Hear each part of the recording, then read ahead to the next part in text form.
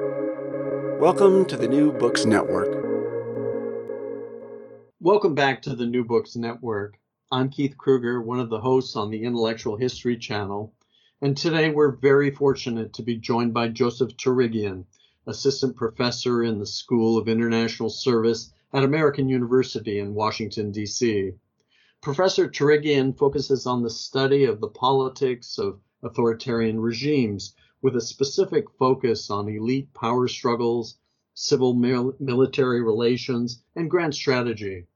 His research agenda draws upon comparative politics, international relations, security studies, and history to ask broad and relevant questions about the long-term political trajectories of both China and Russia. Today, we're going to discuss the professor's first book, Prestige, Manipulation, and Coercion: Elite Power Struggles in the Soviet Union and China After Stalin and Mao, published this year by Yale University Press. Both listeners who grew up in the Cold War with a Cold War imprint and/or experiencing today's retro version should have a significant interest in the new book and what it can add to the understanding about politics in authoritarian regimes. Professor Turigian, Joseph, thanks for taking the time to talk with us today about your research. Thanks so much for having me. Joseph, good to finally talk to you. Let me start by asking you to share a bit about how you came to study political science, the Chinese and Russian languages, and the impetus behind your new book. So I went to the University of Michigan as an undergrad where I studied Chinese and Russian. And when I started my PhD at MIT, I thought that I was going to end up doing a very typical international relations theory dissertation. But two things happened. One is I took a class with Roderick MacFarquhar at Harvard. And what was so wonderful about this particular course was that each week we read a different book in Chinese by a Chinese author about some key event in the PRC's history since 1949. And I was always struck by Professor MacFarquhar, not only just because he was a real gentleman scholar and took a lot of time to talk to and learn from his students, but he just seemed to always have one of the best takes, whether he was interacting with a journalist or a historian or a political scientist or whatever. And I got the sense that his command of history just gave him a really good intuitive sense for how things worked.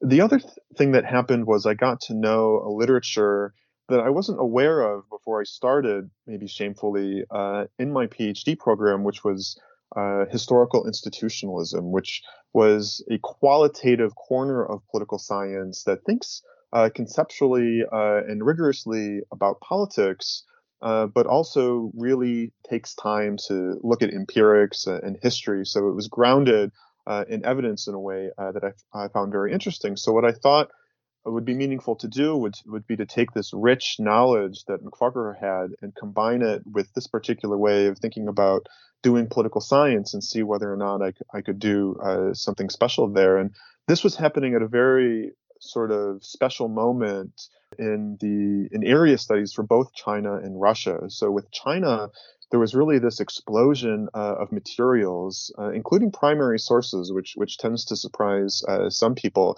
But also you could go to China and you could interview people, and even material that was published openly within the PRC, including these party history journals in Beijing, were really sort of pushing the envelope in terms of what you could learn about.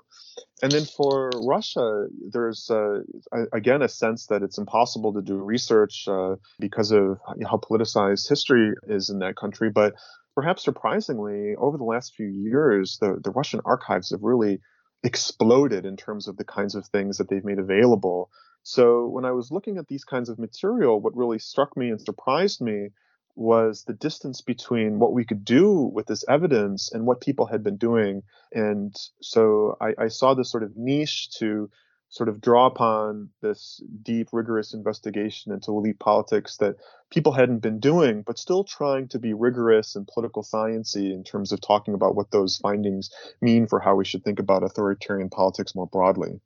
Well, you acknowledge many scholars for their guidance and support on this book on elite power. But I noted in particular your gratitude for Warren Sun and Frederick Mm. Tiwis, where you wrote, "Hey, they set the bar for the Oh study yeah. of elite politics in China and are my models." Can you share a bit about that? What sets them apart from others? Yeah. Let me put it this way. They built the mountain and they put the flag on it. I mean, in terms of just stunningly great research, they really, really, really, really deserve their reputation as the bar for doing good research on elite politics in China. And I was very, very lucky this summer. I did a 2-month fellowship at Australian National University in Canberra, and both Warren Sun and Fred Tevis are in Australia. And I can't tell you just how fun it is and meaningful it is that they're not just wonderful scholars, but that they take mentorship seriously. So, for example, like if you go to someone who is an offensive realist at a political science conference and you say, "Hey, I think you got your empirics wrong," they might give you a funny look. But if you go to people like Warren Sun or Fred Tevis and Roderick McFarquhar too, you say, I learned this new thing, they get really excited and they want to talk to you. And there's this sense that, politics is the study of politics is an iterative process, and it's normal to get things wrong because it's so hard to study these types of regimes. So for me to spend hours with Warren Sun or Fred Tevis, and it's this conversation of, well, did you know about this source? How should we think about this source? What do you think it means? And sort of playing with different interpretations of it. It's just a sort of intellectually honest way of going about what is such a hard target that I find it really, really meaningful to do that kind of exercise with them. Wow, that's great. Thanks for sharing that. Well, before we move to your book about elite politics, focusing on leadership succession, let me ask you, as a political scientist, two short answer questions about comparative power. One's about defining it, and the other's about its source. And the only reason I am asking is just as kind of broader framing questions. And first, given your familiarity with both Chinese and Russian languages, and hence, in theory, the cultures, do you feel like there's a difference in how power is defined at the elite level in China and Russia? And secondly, what do you think is the source of power in Russian politics compared to Chinese politics? Well, certainly it's the case that we should be careful about what era of Chinese and Russian politics we're talking about when we're making comparisons. And we should also be careful about the political science comparative method and what it can do or can't do. So, when I wrote the book that we're discussing today, I thought it was meaningful to compare the power struggles after Stalin and Mao for several reasons, right? So, this gets into these political science perennial questions about, what kinds of comparisons are meaningful and which are not. Are they actually really similar enough to be able to learn anything? And what exactly is the theoretical literature with which you're engaging? It doesn't make sense when you're doing that kind of comparison. So as I say in the book, it makes sense for several reasons. The first is that these were, two of the great Leninist regimes of the Cold War of the 20th century. In both cases, those moments in time were used heavily by political scientists to theory about the nature of Leninist regimes. And so, for example, there's a lot of talk about whether Leninist regimes are resilient or not because of institutionalization at the elite level. And very often it was this period in time that people looked to draw those conclusions. And it certainly was the case that many people, even within the Soviet Union and China after the deaths of Stalin and Mao, when these lessons of strongman rule were at their strongest, had hoped for a sort of different approach from the top leaders. And so what was so surprising then is that what the findings actually show is that this period that political scientists had been learning about and arguing about institutionalization based on their understanding of what had happened was actually a pretty fundamental misunderstanding of what had actually taken place. And so that was, I think, why I think, at least for my book, and those periods of time are meaningful in terms of comparison. the question I was probably should have asked, which was about how you open the book. And you start the book with two anecdotes illustrating the succession contestation in both China and the former Soviet Union. And again, it's right after the death of Stalin in the 50s, and same situation following the death of Mao in the 70s.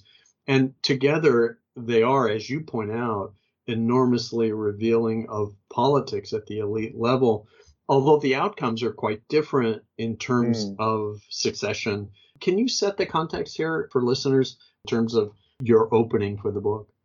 Yeah, so I start the book by talking about this dramatic showdown at a Central Committee meeting in 1957. And what had happened was the majority of the Presidium, which is what the Politburo was called at the time, had confronted Khrushchev about these increasingly dictatorial tendencies.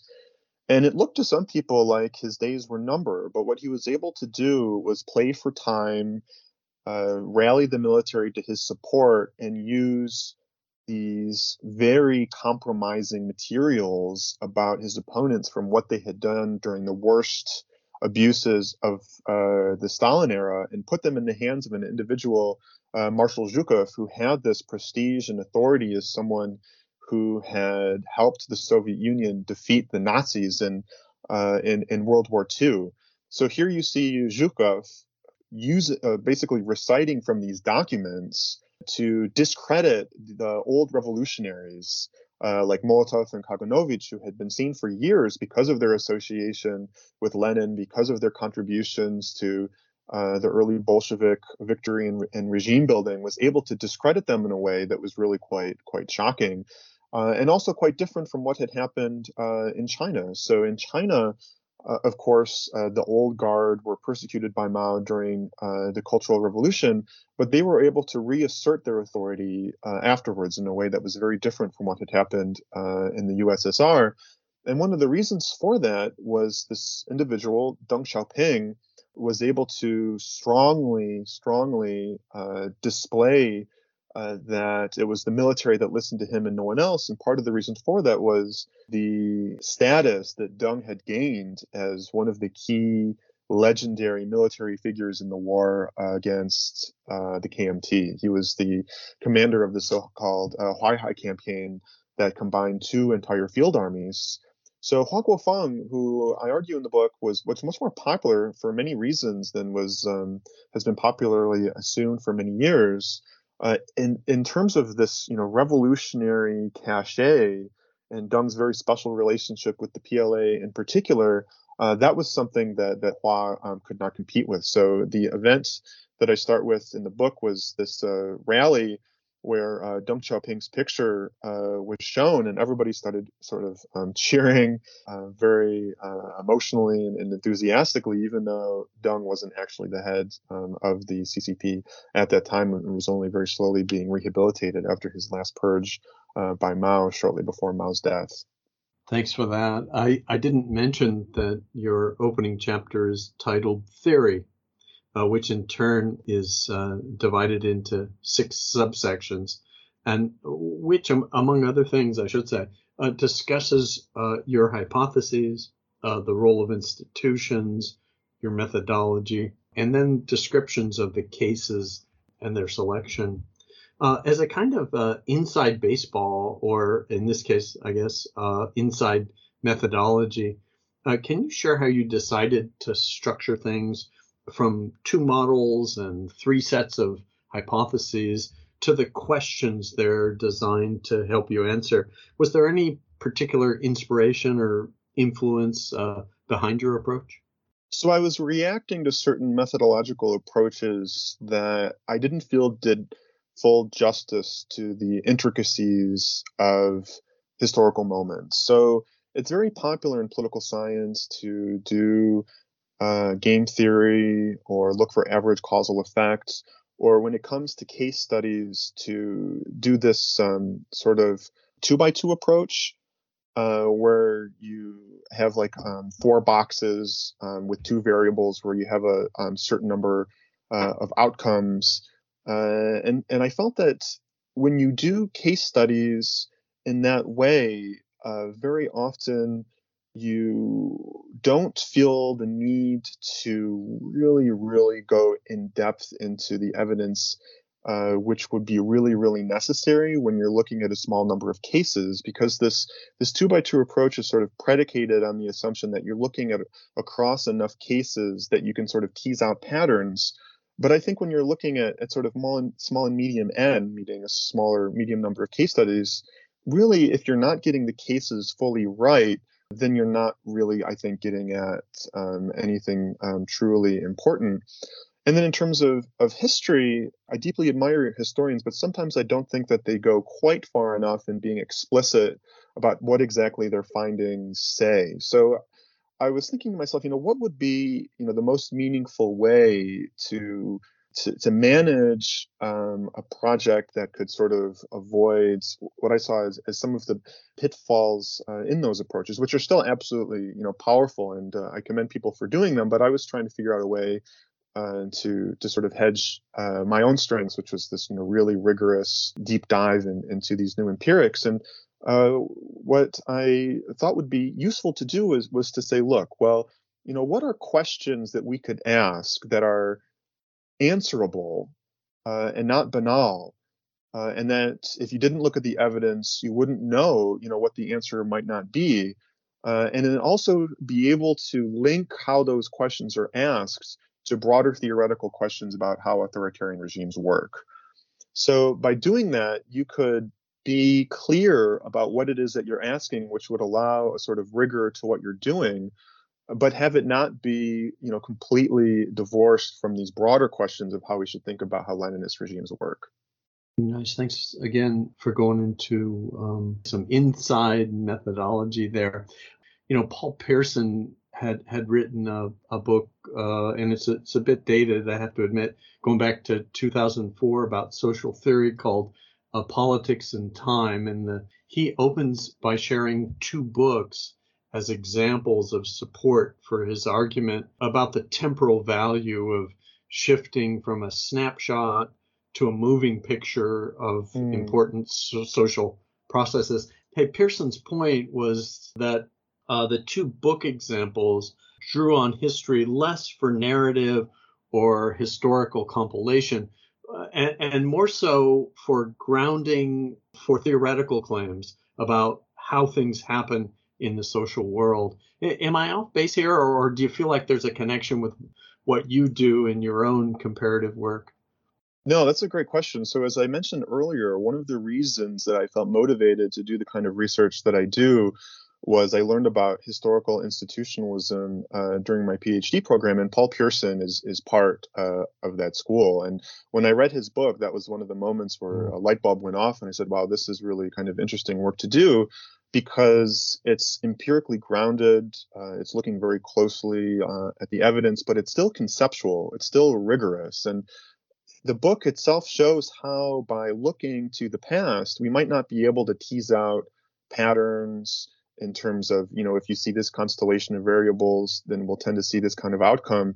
But what it might be able to do even more meaningfully is allow you to conceptualize mechanisms and structures such that when you look at other cases, things become legible in a way that they wouldn't otherwise, but isn't sort of making you assume that you have the exact sort of inputs that will allow you to guess either more often than not, what a particular outcome would be. So for readers that are interested, I actually wrote an article on the study of individual events that they can look for, where I go into a little bit more on how I think about this.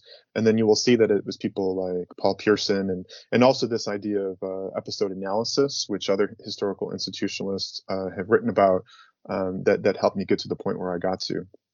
Great. And what I can do is I'll look that up and post a link, and people will be able to get to that paper. So it sounds good. Thanks for that. You mentioned, or I think in your acknowledgments, that Kathleen Thielen was on She was on my committee. Yeah. And I think she may have done some stuff with Pearson. That's correct. And I'll tell you one thing that really I thought was amazing about having Professor Thielen on my committee was that I thought that she would be a wonderful asset for making sure that I understood the theoretical and methodological elements. But she read it so closely, she was even challenging my empirics a little bit and said, this individual, Ye Jianing, he sounds really key to me. And she was absolutely right. So I'm very, very deeply impressed by not only her theoretical approaches, but also her command of detail and also her mentorship. Wow, nice. And you say something about that in the book where you make a reference to something she says that has to do with whether they're really a player in the game or not. I also draw specifically upon her definition of institutions because institutions can mean 100 different things. So I also drew upon her work to be explicit about what exactly I was talking about when I talked about rules. Sure. Hey, you describe your book as a revisionist historical narrative, contrary to popular theories, and you've talked a bit about this. Can you share the background context a bit more? You contrast the institutional approach to one of power and coercion. How do you see these as being at odds in terms of their explanatory potential? Yeah, so the general historiography looking at what happened in the Soviet Union and Stalin and China after Mao are sort of similar, right? First of all, there was this idea that there was a reassertion of collective leadership, but also that, and this is quite surprising too, that the power struggles that ensued were about policy, right? So in the Soviet Union, you had the Stalinists versus the reformers, and then in China, you allegedly had this figure Hua Guofeng, who was a sort of neo-Maoist, light Maoist, and that the selection that ultimately led to the new leadership was based on those policy differences in a new, more institutionalized inter-party democracy type process. But what the evidence shows is that it wasn't really about that. It was about what you did during the revolution or World War II, what crimes you committed during the worst excesses of the Stalin or Mao eras. So that's what I mean when I talk about prestige. And why compromising material in the hands of someone like Zhukov, which was this 1-2 punch of someone with his stature with that kind of damaging material that hurt other people's stature was so crucial. But then how little like real policy differences mattered, which I think is not really intuitive maybe for a lot of people, including political scientists. But it didn't matter in part because the policy differences weren't as strong as we had thought, but also they don't necessarily matter if the game is manipulation of rules and not conversations about the propriety of different policy platforms in a sort of structured environment. So for the Zhukov case, I mean the Presidium voted against Khrushchev. There was a majority, but it was the Central Committee that ended up being decisive, right? And so that had implications in 1976 in China, where there was a debate about how to manage the Gang of Four, and they said, well, what we definitely don't want to happen is what happened in the Soviet Union in 1957. In fact, they were very explicit about this. We need to arrest them and isolate them so they can't rally their own supporters. So this is about fait accompli, manipulation of ambiguous rules, not so much a structured discussion of different agendas. Thanks for that. You've touched on some of this already, but in terms of your book's thesis, challenging historiographical consensus, and we'll talk a bit more about that, you note that neither Khrushchev nor Deng had any interest in sharing power. Can you unpack for listeners how your thesis parts company with contemporary accounts in this matter? What are, as you put it, the full implications of weak institutions, and why does it matter? Well, very often when you read an article about Xi Jinping, you will see a line in there somewhere about how he is reversing the legacies of Deng Xiaoping, who allegedly cared a lot about institutionalization. And I think that is a misunderstanding of what Deng was all about. And so Paul Pierson, who we mentioned earlier, argues that it's moments in time where you see contestation that the true contours of power become more visible, right? So you don't just want to look at individual moments in time, but boy, can you learn a lot by looking at these at these specific events. And so the last empirical chapter in the book, which is about this contest between Hua Guofeng and Deng Xiaoping, shows that, for example, this very famous speech that Deng Xiaoping gave on August 18, 1980, which for decades was seen as a meaningful programmatic statement about the need for collective leadership and avoiding the abuses of strongman rule, was a misunderstanding of that document, and that in fact it was intended primarily to provide a justification for removing Hua Guofeng. We see that Deng acted autocratically. We see that he didn't really care that much about party rules unless they were benefiting him. It showed the extent to which he saw his own power and power within the CCP more broadly as revolving around who had control over the military. And then the final chapter that sort of wraps things up, I go a little bit into the 1980s, and I list all of these examples of Deng acting without any meaningful constraints against him, and how he was able to achieve basically whatever he wanted, in part by ignoring institutions. So, for example, this is another one of your revealing anecdotes. Chen Yun, who allegedly was this other very senior revolutionary who could buck Deng when he wanted to, went up to Zhao Ziyang, a very prominent Chinese leader who was general secretary for a few years during the 1980s, and said, "Why don't we have any Politburo Standing Committee meetings?" And Zhao Ziyang said to him, "I'm just a secretary. You need to go talk to Deng about that." And then Chen wandered off muttering, "Just a secretary." And, the reason they had those meetings is Deng didn't want to give Chen an opportunity to express his mind, right? So why is this important for how we think about the world today?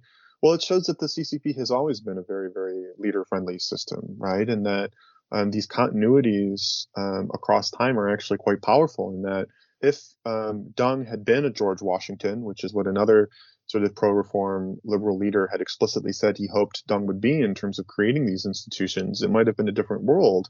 But Deng had chosen not to do that, which whether he could have and how it would have worked is an open question. But ultimately, he thought about the benefits of the CCP as having a core, right? This idea that one individual was where final decisions were made and everyone had to listen.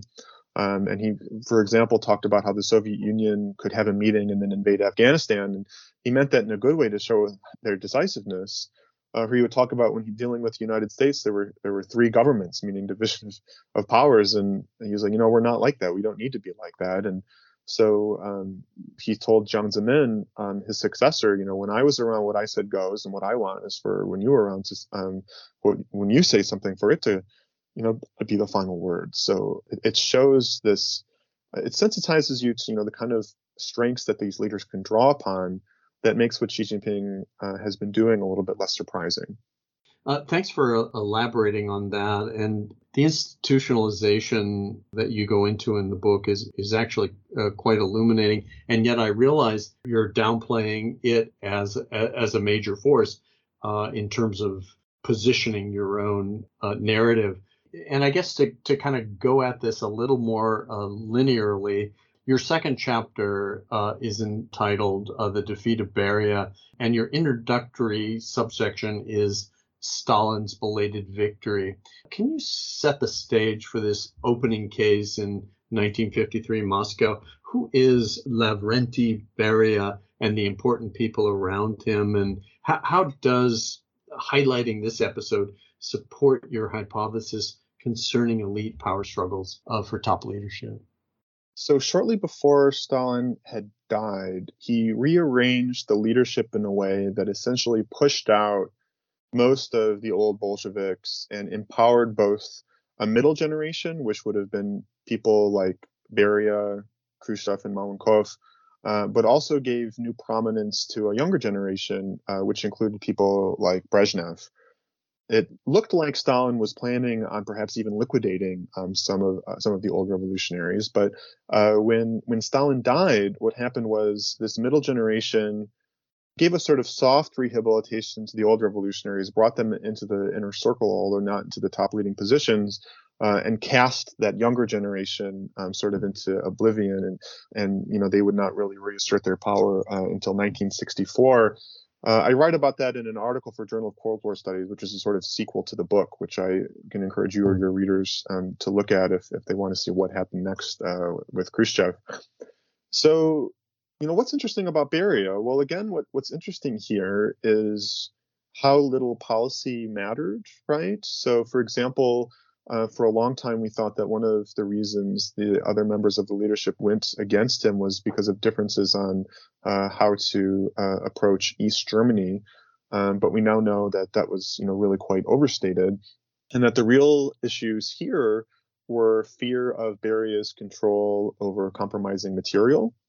And that ultimately, for them to be able to defeat him, they did not feel that they could risk sort of an open contest within the party elite where they would present their case and Beria would present his. So they felt a need to basically detain him, separate him from his ability to draw upon his special relationship with the political police and build a case against him. And people in the Central Committee were quite shocked because they had seen Beria getting along with other people in the elite so well. So Beria actually, promised them dachas. He rehabilitated Molotov's wife, who had been persecuted by Stalin. He went to people like Malenkov and Khrushchev and asked for their opinions and tried to, include them in a sort of triumvirate. So you see these really kind of amusing statements at the Central Committee plenum where the top leadership tries to explain what happened. And they were saying things like, oh, the only reason Beria made popular policies was because he wanted to take over and be a dictator. Or the reason he was so nice to us was because he was, plotting against us, right? So here we see someone without real policy differences from other people who was actually, courting them and trying to co-opt them, essentially lose this power struggle, which I think is really quite interesting and revealing about how politics in these types of regimes work. It's a nice chapter after you have set things up with your theory chapter. And I wanted to ask you what you thought about the movie, The Death of Stalin. Yeah. It's funny you asked that because I'm not actually a big fan of historical fiction because I find myself always wondering, well, what actually really did happen? And wondering, Sure. how much I can learn about politics from movie directors. But I teach a class on China and Russia at the School of International Service at American University. And I like to do a movie night to build, relationships among me and the students and get to know each other a little bit. And what else were we going to watch really other than The Death of Stalin? So I finally watched it. And as I was sitting there with my students, I had a little notebook to write down, what I thought was right and what I thought was wrong. And I found myself, of course, noting a lot of empirical things that were incorrect. But sort of thematically, it did touch on a lot of themes in the book, right? So this idea that policy differences didn't matter, or alleged policy differences were used cynically. The importance of compromising material, the role of the political police and the military and in environments where institutions aren't strong and can't guarantee that they won't, play a sudden and prominent role. I enjoyed it more than I thought, even though naturally I might have had one or two quibbles. Sure, right. No, I figured you'd probably have some quibbles, as you say. Well, the next Russian case is Chapter 3, and you titled it The Anti-Party Group. It covers the period 1955 to 57 and centers on the attempt to remove Nikita Khrushchev from power. Who or what is the anti-party group? You open that chapter with an interesting anecdote concerning a letter the departing U.S. ambassador wrote to a close friend about the Khrushchev incident, in which he concluded collective leadership was indeed a reality and not a fiction. Yeah.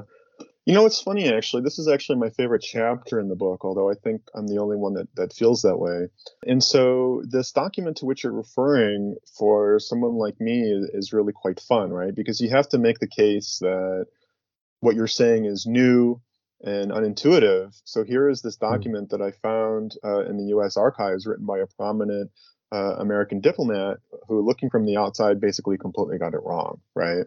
And basically what he said was, this is a case of collective leadership emerging triumphant, and that, ultimately when there are policy differences, it's impossible to control them and they erupt. And then there is a new equilibrium. And he was really wrong on both counts, right? So what had happened was here we have Khrushchev acting increasingly as a dictator, right? And humiliating other people on the presidium, not listening to them, ignoring them. And so what they were trying to do was restore essentially some form of collegial approach on the presidium.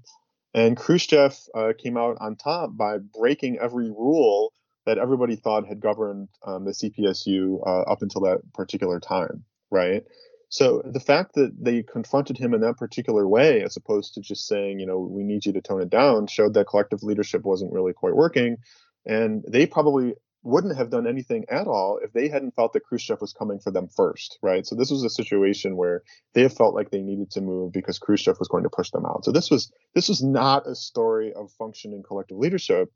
But also what's so interesting is that it wasn't a story of policy differences either, right? So there had been a lot of talk about this anti-party group being motivated by pro-Stalin, anti-reform, anti-Western policy agenda. But what we see and what's actually kind of sort of amusing is that Khrushchev would take these sometimes tactical differences and either blow them up or completely mischaracterize them and use them as a weapon, right? And we also see that there was actually a lot more consensus on the Stalin issue, especially by the time that the anti-party group actually moved against Khrushchev. We saw that the members of this group were from multiple different generations and multiple different policy inclinations. So there was this sort of half-hearted attempts at the plenum that saw the defeat of the half-party group as to say that they were united by some common policy platform. And they denied it. And so Mikoyan, who I quote, is saying like, well, they didn't quite have a platform, but it smelled like a platform, which is kind of, a lame statement of, trying to assert that there were, real more fundamental differences than there actually were. Sounds like something from the movie. Yeah. Right. And it's interesting that is your favorite chapter. The first of your China cases involves the infamous Gang of Four. Interesting juxtaposition given, I should say, the anti-party group moniker and its revolutionary prestige. The so-called Gang of Four really have little prestige, although, right, they have for a time the cloak of supreme connection in the form of Mao. It also, I think, is an interesting chapter, and the introduction of your comparative case, China. Can you share with us the story of the four gang members and how their political trajectory is really tied to personal issues? It's ironic and fitting given the chaos, and how does it fit into your larger thesis? So people had tended to think of the Gang of Four as a sort of caricature, right, of these individuals who were very close-knit, working in close proximity to each other with a clear policy agenda, a sort of worldview that was extremely leftist, extremely radical, that they worked to move forward methodically, and that they had an instinctual distaste and fundamental antagonism to other people within the leadership. Now, the Gang of Four, are complicated. So there were certainly leftist elements to what they were doing. They did, work together in some areas. And there was, broad distaste for them within the elite because of how they were associated with the early excesses of the Cultural Revolution. But the new evidence we have about them really is quite striking for several reasons, right? One is that, how little they really had their own thinking about lots of key issues. How much of what they were doing was just based on what they thought Mao wanted them to do. The extent to which they actually tried to co-opt and reach out to members of the old revolutionary elite who were already being rehabilitated before Mao's death.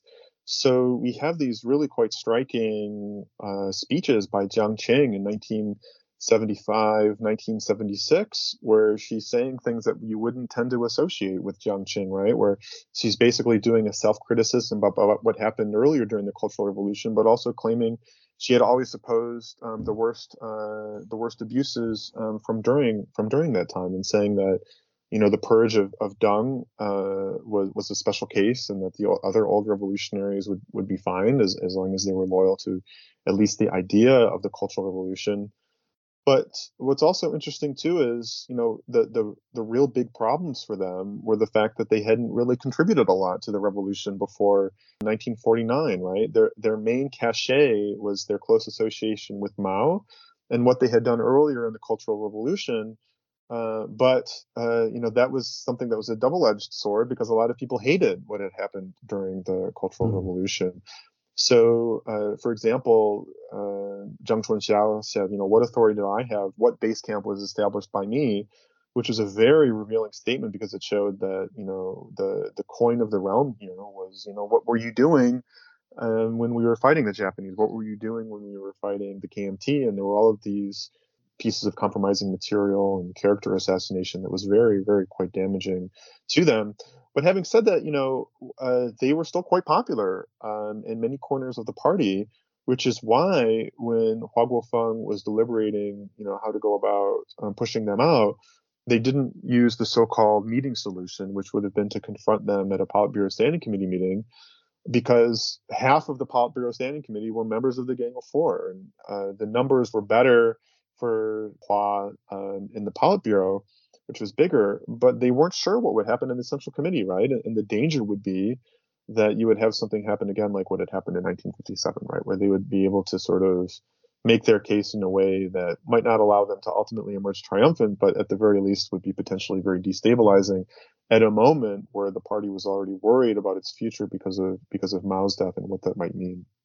Yeah, some of the things that you share with regard to the trial against the gang, because you mentioned Zhang, and no evidence was actually found that she was personally responsible for, directly ordering anyone to be persecuted or killed. And I was thinking back to the January 6th hearings here recently, and how we have our own version of trying to come to some grips of who's responsible for what, where, and how. Well, this is one of the points that I tried to make, right, which was that to a very fundamental extent, the Gang of Four weren't pushing their own radical agenda so much as feeling that the game was about intuiting what Mao wanted and giving it to him, right? Which means that if you're making a case for why a group like that should be arrested, it creates pretty obvious and fundamental challenges in terms of separating them from Mao. And there was a clear political decision that Mao would not be rejected, right? So you see this kind of thing where during the investigations, people came to see that a lot of the worst and most potentially explosive actions were taken like people like Zhou Enlai. So there was this one sort of amusing anecdote about Peng Zhen, who was playing a prominent role managing the trial, where he said that the Gang of Four were bad people doing bad things. Zhou Enlai was a good person making mistakes. And the reason for this double standard was the Gang of Four were sort of scapegoats who were targeted because of who they were and for all the reasons we had been talking about. Whereas Zhou Enlai was someone who got a sort of special dispensation because of what she had done during the revolution and because of his stature within the party.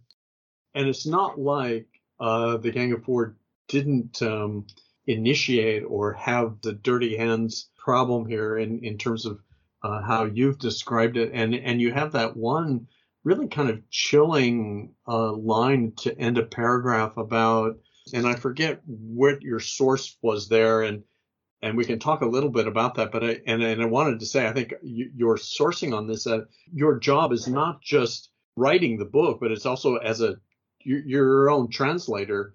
And so I really admire what you've accomplished here. But back to my point was that chilling line about the screaming, the neighbors not being able to put up with it after a while. So that was about how where I'm talking about the extent to which compromising material was such a dangerous threat in this particular political environment. And that when you look at the actions taken by the Gang of Four that were sort of the most distasteful, and maybe I guess is one word for it, was how aggressively they went after people who presented a threat from that regard, which is what I believe that line is referring to. Yeah. Really, it's an engaging chapter, and that leads into your fourth and last chapter, of course, which is titled "The Fall of Hua Guofeng," which begins with an introductory section called "Return of the Old Comrades," and involves the story of how Deng Xiaoping outmaneuvered Hua Guofeng, who was, of course, Mao's chosen successor. How does the factualism of the whateverists and the anti-reform policies fit into your analysis?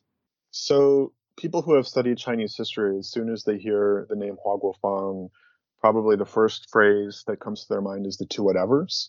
And so what was the two whatevers? Well, there was this formulation that sounded very pro-Mao, as if there was going to be no distance between what Mao had been doing and what Hua Guofeng was planning to do. And it was immediately interpreted to mean things like the old guard would not see the continuing rehabilitations that had begun before Mao's death, and that the real problems that had been created during the late Mao era would be disregarded. And we now know that that was a fundamental misunderstanding of what that term was meant to indicate, and that ultimately what the motivation was, we are going to move away from Mao in practice, but in order to maintain stability within the party, we need to still raise his banner high, right? And this is interesting for a lot of reasons, but one is that, we always criticize people on the outside of Chinese politics for getting Chinese politics wrong, but this is a very revealing case of lots of people, even within the party, getting it wrong, right? So later on, but like in terms of the two whatevers, one thing that's very important is that when they appeared, Deng Xiaoping was already being rehabilitated, right?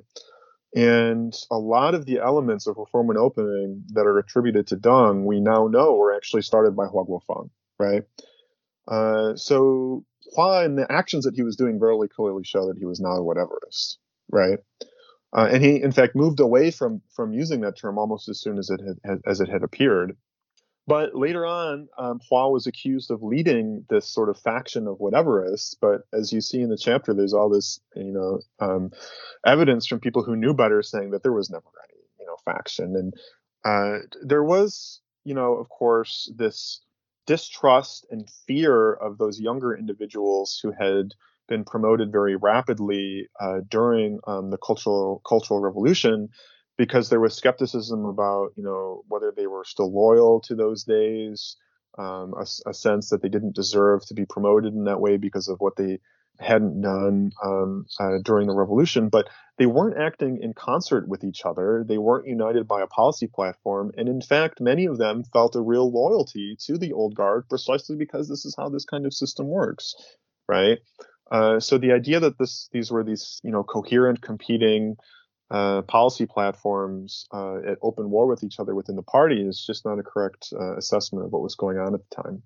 Yeah, one other thing, and I kind of alluded to it earlier, this chapter also notes how your current research challenges the consensually accepted oversimplifications and, in some cases, as you put it, fabrications of events during this episode or period. So your key chapter here looms large in a number of ways, but also in terms of its importance, in terms of your theory and how it sets the scholarship straight. Can you unpack a bit of that for us here? Yeah. So again, one of the other most famous sort of things that people would learn about when looking at the era of Hua Guofeng is the so-called Third Plenum, right? And if you ask somebody about the Third Plenum of 1978, they will say, "Oh, that's when Deng Xiaoping started reform and opening and defeated Mao's successor Hua Guofeng, who was, a conservative or a radical or whatever kind of terminology you want to use." And that this Third Plenum was one of the very few cases of inter-party democracy, elite revolt, forcing the top leadership onto a new trajectory because of policy failures, right? So that's interesting for several reasons, in the sense that if that's how you believe the party actually behaved at that particular time, then for those political scientists who say that Deng was an institutionalizer, that inter-party democracy existed, then you could point to that sort of as an example. And you could also say that, well, if Xi Jinping really screws up, maybe there will be another Third Plenum, maybe there will be another elite revolt. Now, unfortunately, both for political scientists who draw upon this case for their theorizing and for people who look to the third plenum in hopes that something like that will happen again to How Xi Jinping would be disappointed to see what the actual evidence, the new evidence says about this particular event, which was that it wasn't really so much a shift in policies as a shift in authority structures, right? I'm quoting here Han Gang, who used this explicit phrase, who's one of China's absolute top historians of this era. And I also want to say, as an aside, you used the expression translator. And I want to say that it's a work of political science and history, but to a really sort of dramatic extent, it's also a work of translation because I'm drawing upon these PRC historians who I would not be able to do the work that I do without the work that they were producing. And so, why does he say that? Yeah, why does he say that? Well, he says that because there weren't really any policy difference between Deng Xiaoping and Hua Guofeng on the eve of the third plenum. And in fact, what people were complaining about primarily at the third plenum was that the rehabilitation process wasn't moving quickly enough. And that's not because Hua opposed it; it's because it was really, really, really hard. Right. And so and also I don't think that those individuals would have, acted in that way if they hadn't at least, primarily been targeting what they were saying against a man named Wang Dongxing, right, who was seen as sort of the real criminal in terms of the things that they were concerned about. Now, there was a hit to Hua Guofeng's authority, certainly, because there was a sense that this meeting had gone in a direction that wasn't originally planned. But we should also keep in mind that a lot of people were very, very happy with how Hua performed. And so we have this very, very interesting quote that I have in the book where Hu Yaobang goes home and he says that there was a break in the hull of the dike in terms of moving forward. And he didn't credit Deng for it. He credited Hua for it. Right. So in that sense, Hua did not see a sort of fatal defeat of his authority at this meeting, although it was certainly an important is a watershed moment for him. But these new claims about the third plenum that I make and Tevis and Sun make and these Chinese historians make that haven't quite gotten into the sort of consensus of historiography yet, as I said, really change, I think, how we should think about how the CCP works, not in terms of just what happened in the past, but in terms of continuities of how dominant leaders are, how little policy differences often matter, and that sort of thing. Yes. You opened with that chapter called Theory, and you lay out your hypotheses, and then you use those throughout your cases, which it's really nice and refreshing to be able to to meet up with those, to go through your analysis, and then also to give you credit, as we were just saying, for all the efforts translation-wise. So really, hats off to you on that. And the conclusion covers some interesting ground as you put out some implications for the Soviet Union, for China, and then you move on to that section, post-strongman transitions in comparative perspective. I think that's an interesting section. You've got your subsections on Trotsky and Kim Jong-il, and then you move on to a subsection on foreign policy applications, and finally a lessons and future directions section. And I realize there's not much of a question in all that, but what would you like to leave listeners here with in terms of a kind of a parting shot to connect with your thoughts previously? So we have leaders in both the Russian Federation and People's Republic of China who see different versions of their history as challenging to regime stability. So it's not easy to do research on Russia and China. At the same time, there were several years of really extraordinary openness in those countries that have created a lot of evidence to allow us to better understand what was going on in the past. And the distance between what we can do with that material, which is still available, and what has been being done with it, I think is quite big. And as Russia and China continue to be such big challenges for the United States, I really think it's necessary for people to work together and be cooperative about sharing what these sources are and what they can help us do. because as my book shows, it's really, really, really, really hard to get a sense for what's actually going on within these regimes at the time. And a lot of people got it wrong when they were trying to do it in the past. But to sort of tie it all the way back into how we started, one of the reasons I do this work is because when I interacted with Roderick MacFarquhar, he may not have been reading the People's Daily as closely as every other person at the time, but his sort of way of situating things and contextualizing things because of his command of history made it feel to me that that kind of approach was a very useful one. Well, thanks so much, Joseph. Your book draws on so many primary and secondary sources. Do you have a few book recommendations for listeners interested in complementing your thesis on elite politics in China and Russia more broadly? I'll of course put the links to your papers in the blog on the web page. But do you have something that you could point people to? So for how I think about the nitty-gritty empirics of my research, I would recommend Robert Caro's book, Working. My favorite book on the Soviet Union is Stalin and the Bomb by David Holloway. I would say in terms of Chinese elite politics, people at some point should read everything by Tevis and Son. But if they speak Chinese, I recommend this multi-volume set published by Chinese University of Hong Kong called the 中华人民共和国史, which is all of the PRC's sort of top scholars for different eras who wrote several hundred-page books on all of these really key events. And for comparative Russia-China, I really like Theda Skocpol's book on the French, Russian, and Chinese revolutions, which I start off my class on China and Russia, which coincidentally will happen this coming Tuesday, to show meaningful ways of how to do comparison. Nice. And finally, the start of your final paragraph of your acknowledgments begins, necessarily, all work on elite politics in closed regimes can only be considered the most recent draft. So once again, I feel like nicely put, just like your book recommendations there. And so I want to ask, hey, what are you working on these days? So I have a contract with Stanford University Press that is a biography of Xi Jinping's father, Xi Zhongxun.